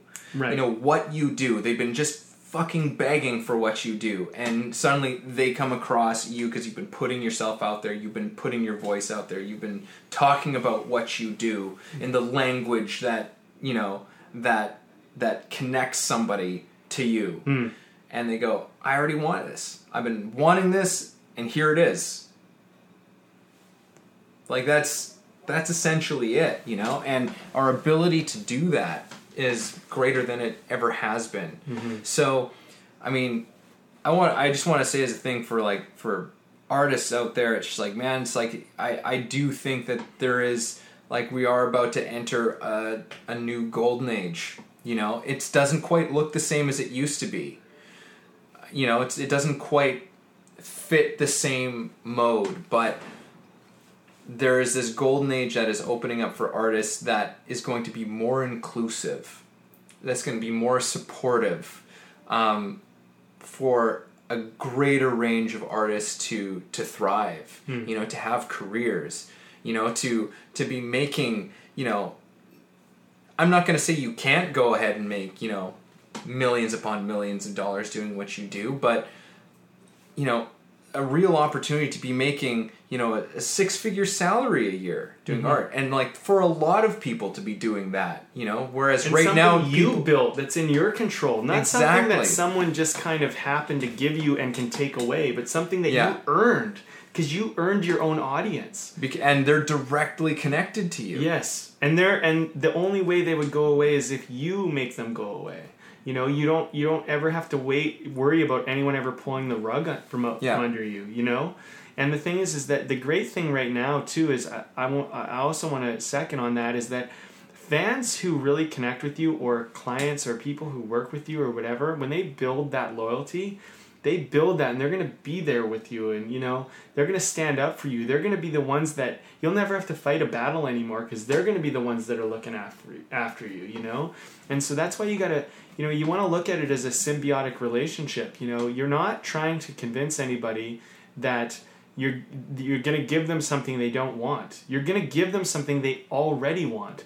And largely too, you want to also start to figure out, what do people want and how do I give it to them? That's why you got to give first, because you're not actually going to be really talented at your art until you start figuring out how your art is of value to other people.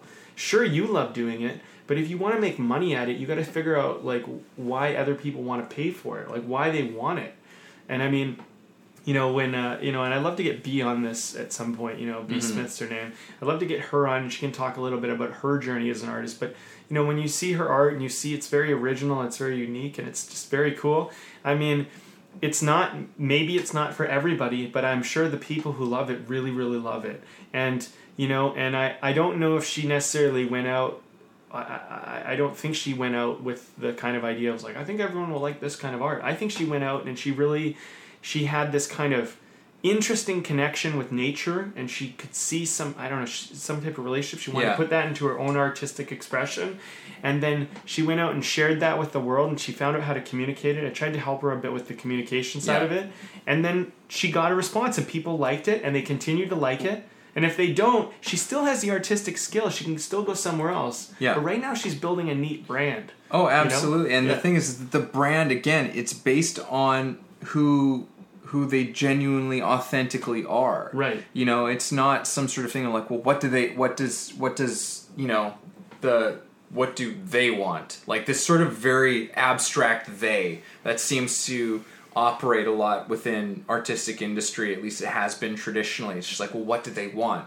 For one, you can never know that, but we still try and be something that people want, and so we end up subjugating, we end up sacrificing our own voice, our own talents, our own gifts, our own what is actually the thing that is going to make us who we are, that's going to make the connection with people. We end up sacrificing that out of some notion, some idea of what we think industry wants, right? And that's becoming less and less and less of a thing.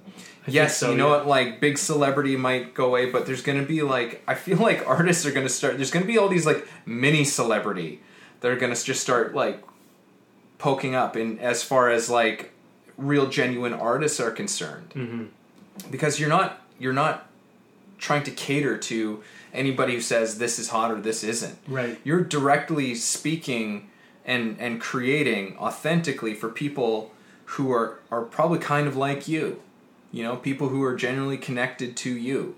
I think that's extraordinary.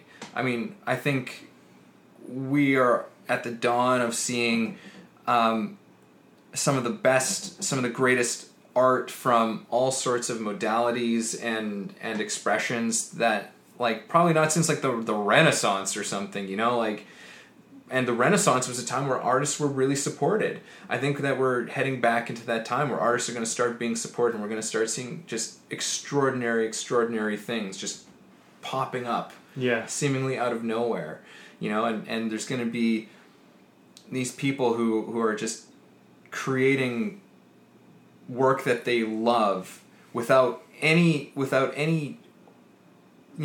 hold on them. There's nothing pulling them back. People are just going to we're going to start seeing artists going full out and creating stuff. Why? Because they can. Because they've found the audience for them, which is just man, you got an audience of tens of thousands, hundreds of thousands of people. It might seem kind of small, but as our economy is starting to find a way to support people through these numbers, it's going to become a reality for artists to just do what they do, and they'll be able to pay the bills, and then some. I think it's very exciting. It's very exciting what's going on. I think it's super exciting. I think, the other thing too is I want to say is like, yeah, the celebrity is changing in a lot of ways, but I think one thing that artists might want to keep in mind right now is that people like to be treated like people. They like to be treated like they matter, and I think old marketing and old business models was treating people like numbers and just kind of grouping them and categorizing them.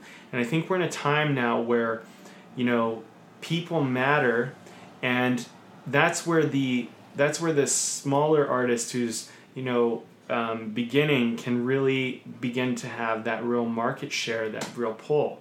I wanted to share something earlier, but the kind of conversation went off a little way, so I want to mention it now. Have you ever heard of the head and the tail in marketing? No. Okay, so the head... Oh, maybe I have. You might have heard of it, but I'll explain it. So there's the head and there's the tail. And so the head is like, if you want to say, let's just talk movies for a minute. The head is like the studio pictures. It's like, and the head is like where all the money kind of is really made. Like the most of it is made in the smallest amount. Yeah. And the tail is where a little bit of money is made, and the tail can be very, very long because money can be made, for a lot of small little productions. Right. Well, what's happened with marketing is the head has become somewhat smaller, and the tail has grown really, really long. And so what's happening is money. The amount of money is probably even more that's being made, but it's just being spread out more and more. Yeah. And the tail is only going to grow. And the thing is when you start, you're on the tail, and until you become like a Tom Cruise or a major motion studio, right? You're not a part of the head. So the thing is that, they will make more money for like one particular picture, but where the newer artist can make a certain amount of money because the tail used to be really short in the past, and now it's really long, which means a lot more people can make money but less money. Yeah. And so this is still good money though. Exactly. And so the thing is that as an artist right now, if you are on the tail, which if you're not even making any money, you're kind of at the very end of the tail. But if you're starting to work your way up the tail, I'll tell you that the thing that I'm learning and I believe in is that you got to treat the people who are paying you the money right now like they really matter and that they count and they're the people. Because the thing is that right now they do matter because you don't have. You don't necessarily have millions or whatever of people who are paying you money every day. You might have, the thing is that right now, if you had, say, 100 people who are really true people who are like behind you, well, if 100 people were giving you, say, $20 a day, well, that'd be worth of money, right? That would be, a couple $1,000, right? $1,000, yeah. Yeah. So if it took let's say, well, what's it going to take to get to 100 people to be worth, say, and I'm not saying those 100 people have to give you the $20, but if you're making that money, well, what do I need? 1,000? Well, 1,000, you could do 1,000, couldn't you? Couldn't you do 1,000? Well, could you do 10? Okay, you could probably do 10. Do you think you could do 100? Okay, given enough time, you could probably do 100. See, it's incremental. Yeah. And then what ends up happening is, well, you go, well, I only have 100,000 fans, but this person has 10 million. Well, who cares? Because what matters is how much do your fans care about you? Like if you look at BC Film Academy right now, it's a really interesting time. We have 3,000 followers. And I don't consider them competitors. I consider them our allies, our team. Mm-hmm. But I'm looking at some of these other film companies who have their Twitter accounts, and they've been around way longer, and they have literally 10 times, if not 100 times more people than us following them. But ours get 5 times more likes, 5 times more retweets than theirs. So that tells me that not only are we getting more interaction on our tweets than they are on theirs, but we have way less people, which means that way more people of a percentage of people who actually are interested in us are interacting with our material. Yeah. Which is really, really neat. So the thing is I look at that and I go, okay, well, BC Film Academy is going to be one of those companies that is going to kind of be a leader in reshaping how we treat our connections, how we treat our people. And, the thing is there's going to be people in my vision that will never pay us ever a single dollar, but they're going to be like, this company's really valuable. These people are really valuable. Yeah. And I like that. And they don't ever have to give us anything.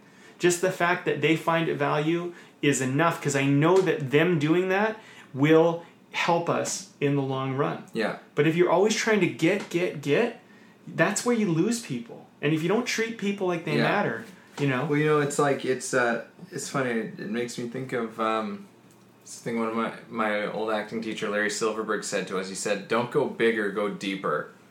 You know, and I think that's kind of like where things are steering towards. You know, it's like everybody's thinking about going bigger. It's just like, no, go deeper. Build.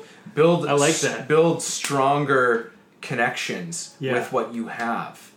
You know, like create and it's so interesting. It's like this whole conversation has been so fascinating, because I'm like, oh yeah, it's like, you know, I feel like I've already been aware of this in some senses, but like, yeah, like there's just like been this sort of gravitational pull in sort of a new direction with the way that things are being done, you know? And yeah, it's like you even look on the scale of like, you know, like here in Vancouver, we're a metropolitan, you know, type of place and whatever, but I've seen such a drastic change, and I know this has been occurring all over the place, where there's less of a focus as far as businesses go, from retail to restaurants, and, you know, stuff that we really like. You can really be like, okay, these are just like industries. These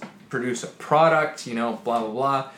And there's how much of a shift there has been. How much people are wanting a deeper connection to these basic things, like where they buy their clothes, where they buy their coffee, where they go out for dinner. You know, it's just like, people are more and more not wanting to go to big chains, wanting to go to big sort of faceless companies, but wanting to have a connection to the place that they're going to. You know, like, where did this place start? Who is this person? Like, what's their thing? You know, and really feeling a level of personal connection to sort of this labor of love that somebody has put together. Right. And that's happening on the streets. It's definitely happening on the internet. Like, yeah. Like, it's just this massive shift that's really been occurring, almost seemingly under the radar. At least for me, like, it's just like, oh yeah, this whole thing has just been sort of happening, hasn't it? You know, like, just this trend, what people are starting to desire, and it really is connection. Mm-hmm. I think connection's big, man. It's huge, and you know, we did some test marketing with with clients and stuff like that, and we had a pretty good reach. And I'll tell you, the number one thing that people wanted was community. That was the number one response I got from people. Everybody across the board wanted community, and they want a real community that they really feel that they matter in, and that they care, and that they can use and build with. Wow. And I thought, that's incredible. And so, with BC Film Academy, we've gone out and we've been building that. We've been building a real community with real people. It's, and figuring out how do we best make sure that that's managed and delivered and orchestrated in a way where people can not just, take in our content, but really start to collaborate together and work and support each other and build that vision and that mission. Because, the way I see BC Film Academy too is I just see myself as kind of the seed to growing something that's so much farther beyond me. And it doesn't really matter if one day people don't even realize I was the guy that created it, but that doesn't really matter, because eventually we're going to get in more experts and more people who have had other experiences and, and just really bring this very nurtured community in together. And my model, though, is I just look at like film schools, and I look at a lot of these film programs, and I just don't like it when people are trying to teach people something that won't actually give them any value. Like, they can't actually do anything with it. Like, when you do a course with me, at least, I want it to be like, okay, you wrote a script, you made a movie, you went out and you felt what it was like to talk to investors, you actually packaged your project.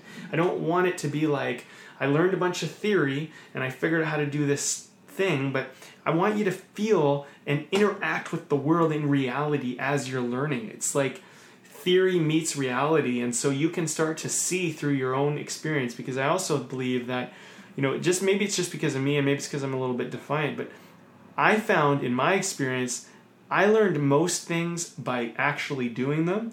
And my best mentors were always people that said, Brandon, go try this, go do this, and then you can come back, we'll talk about the results. And so I would go out and I would try it and I would learn, and I'd fail and then I'd figure it out, and sometimes if I couldn't figure it out, I'd talk to my mentor would give me some advice and I'd work it out. But they didn't, I think I'm lucky because right now I have pretty good mentors who don't really tell me how to do anything. They tell me what to look for. They tell me where to kind of go, direct me. And then I learn through my own experience, so it becomes mine, right? And so I try to do the same things with the clients and students I work with. I try to get them to go out and actually do it.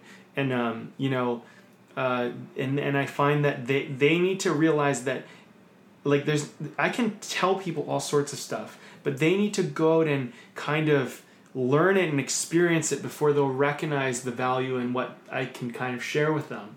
And I had a client, one of my clients recently said, can you give me this, like, definitions for all this stuff?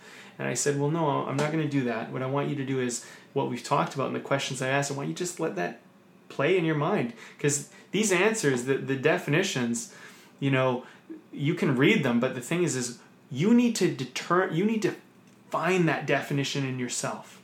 And one thing I recently read this in a book too. The book pointed out, it said you can teach someone something, and if they apply it, like after they learn it, if they apply it, the amount that they will actually learn, like I don't even remember the statistics. It's absolutely incredible. Mm-hmm. So like they said, if you read a chapter, if you wanted to be really great at school, for example, you should read a chapter of your book and then immediately close your book and write out what you learned in that chapter. Mm. That will actually do the job. Don't just reread a chapter, reread it over, or reread the book. That's not going to be that valuable for you. You actually need to read it, then apply it.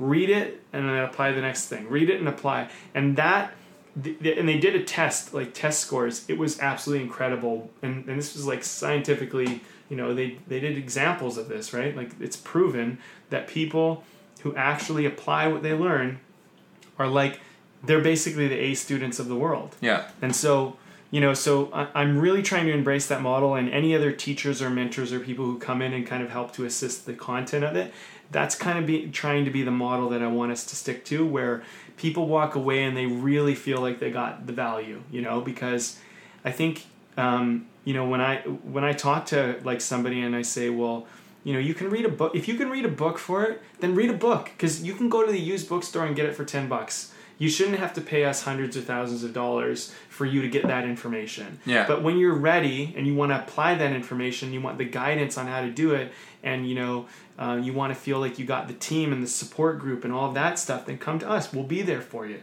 But like, if someone doesn't have a lot of money, I have if people want to ask me, message me. I'll give you my hot list. I'll give you my hot list for books to read, for screenwriting or for filmmaking. I'll give you my hot list. You read those books.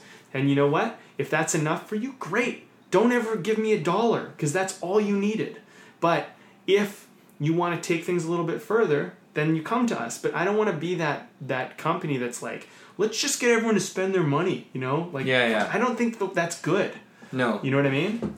So, it's kind of the Jerry Maguire thing. Remember, he has that. He says we should put more time into our clients and less like trying to just make money and have numbers. Yeah. And ironically, like through his whole journey, he ends up kind of becoming this really, really great agent who's just like has real care and love for his client. And he had to go down to 1 to kind of build from there. And he was working for this company that was very like kind of, really, if you look at them, they're kind of heartless, and like, his own friends were selling him out, and, Yeah. And so the thing is that that's kind of the way I look at it. And I think the world doesn't want that conglomerate anymore. It wants that person that is really there to actually help you. And I think people are tired of bullshit. They don't want to do schools where they're like, where they're not really getting real world knowledge, But at least you can go and you say, you know what, I actually am learning something. I actually giving it a go. And, you get that real taste of what it's like to actually be on a film set because you made the film set. Because you did it. It wasn't like you went to film school and they gave you all the cameras and gave you all the people. You went out and you found those people. You figured out how to get people involved. Yeah. You learned how to raise your own money, right? You sat down and wrote your own script, and you got that real, like that's what people need, right? Mm-hmm. So, I think right now people are it doesn't matter what industry you're in. You can be in film, you can be in anything you want to be in, but people are deeply looking for true connection, people who really care and people who really want to see them succeed. I think that's what people want, and I think that people will pay a premium to have the real deal. They will. And the thing is that, because I know I would. Because I'm like, you know what? If I did my business school, it cost me $10,000. I didn't even have $10,000. I had to borrow $10,000, but I did my business school and I made the money back so that I could pay back where I took it from. And it was a risk, but I believed, and it was Lee McIntyre. That's who, and it was incredible. And it's been an incredible school. But the thing is I could tell, and I had trust with him, and I had trust with his team that they would give me real value, and they did. And sometimes, every once in a while, you might invest in something that doesn't give you that great value, but it's fine. But the thing is like, that was some of the best money I ever spent. Was it a risk? Of course. But the thing is I would pay a premium for great stuff. Yeah. And so I really started to look at it going, okay, well, let's work with less clients, but let's get better results with clients, Yeah. As opposed to mass marketing. And we're going to try to open it up in some ways so that we can work with more people at a lower rate. But, but for the people who are really serious, kind of keep that, where they can get that personal attention and care so they can get the real thing, right? And so when I'm talking about this, the reason why I'm sharing this is because you as an artist, are you working at a premium? That's my question. Right? Are you offering a premium? Are you giving people, say, real value? Or are you just giving them fluff? And you got to be honest with yourself because you want to make real money, give them a premium. Because the thing is when people get something great, I'll tell you this, they talk about it. And that is the best marketing in the world. Yeah. There's not, I can talk all day about myself, but if someone gets up and they say something about me, which people do, that's going to sell you way more than I could ever sell you, because the thing is that, I can say all I've said today and people can, who maybe it's the first time they ever heard me like, oh, maybe I'll check out this Brandon guy. Maybe I'll look into him. I don't know. But if someone else, if they went out and started messaging some of my other clients, said, what do you think of him? And they hear some of these other clients and they hear, if they message Pauline and they said, she won 40 awards with her film, message her and ask her what was her experience of it. That might be enough for you to go, okay, I got to work with this guy. But you know what? I just need to create that many people over and over and over again, and I'll never have to market another day in my life because once those people start talking enough, that's how things work, right? And I think that's where the world is going right now. And so if people really want to make money, offer one person value, and I think that you just don't know. You don't know when it's going to happen. You don't know when there's going to be a turning point, but just stay consistent with it as much as you can. Yeah. This is what I'm thinking. Why don't we give people some action steps they can take now, what they could do right now, just narrow it down where they could just start today, and maybe we'll do our takeaways. Yeah. Yeah. Okay. Do you have any action steps particularly that you'd love to give people, just to say, as of today, they just listen to this podcast, what can they just walk away and do right now? As of today, you're going to start showing your work to somebody. Everything that you do. Okay. Everything that you have created to, because some of it, it's like if you're like, no, this is shit, this isn't good, I'm not going to say you have to show that to anybody. But something that you're like, you know what, I'm proud of this, you've put yourself into it, show it to somebody. I don't care who it is. But you show it to somebody. Stop keeping your stuff to yourself. I think that would be my first action step for people to do. Okay. My first action step for people to do is, I would say it's kind of a 3-part process. Pick a direction that you want to go. Like you're like, you know, an aim. It's generic, it's open. It's kind of your dream is your direction, okay? Then narrow it down, and this is going to be your focus. So there's your dream, and then there's your focus. Now your focus is where are you aiming? Within that dream, where are you aiming most of your attention at? What do you really want? Getting a little more specific. And then I want you to pick a target, something close to you right now that you could do either by tomorrow, by the end of today, or the latest by the end of the week. Something that you can accomplish and you know you can do it. So this might be like, and it moves you in your direction towards your aim. And once you accomplish this target, I want you to immediately set another target that's either a day ahead, a couple days ahead, or a week ahead, or whatever, end of the day. And just one. That's it. You only get one target.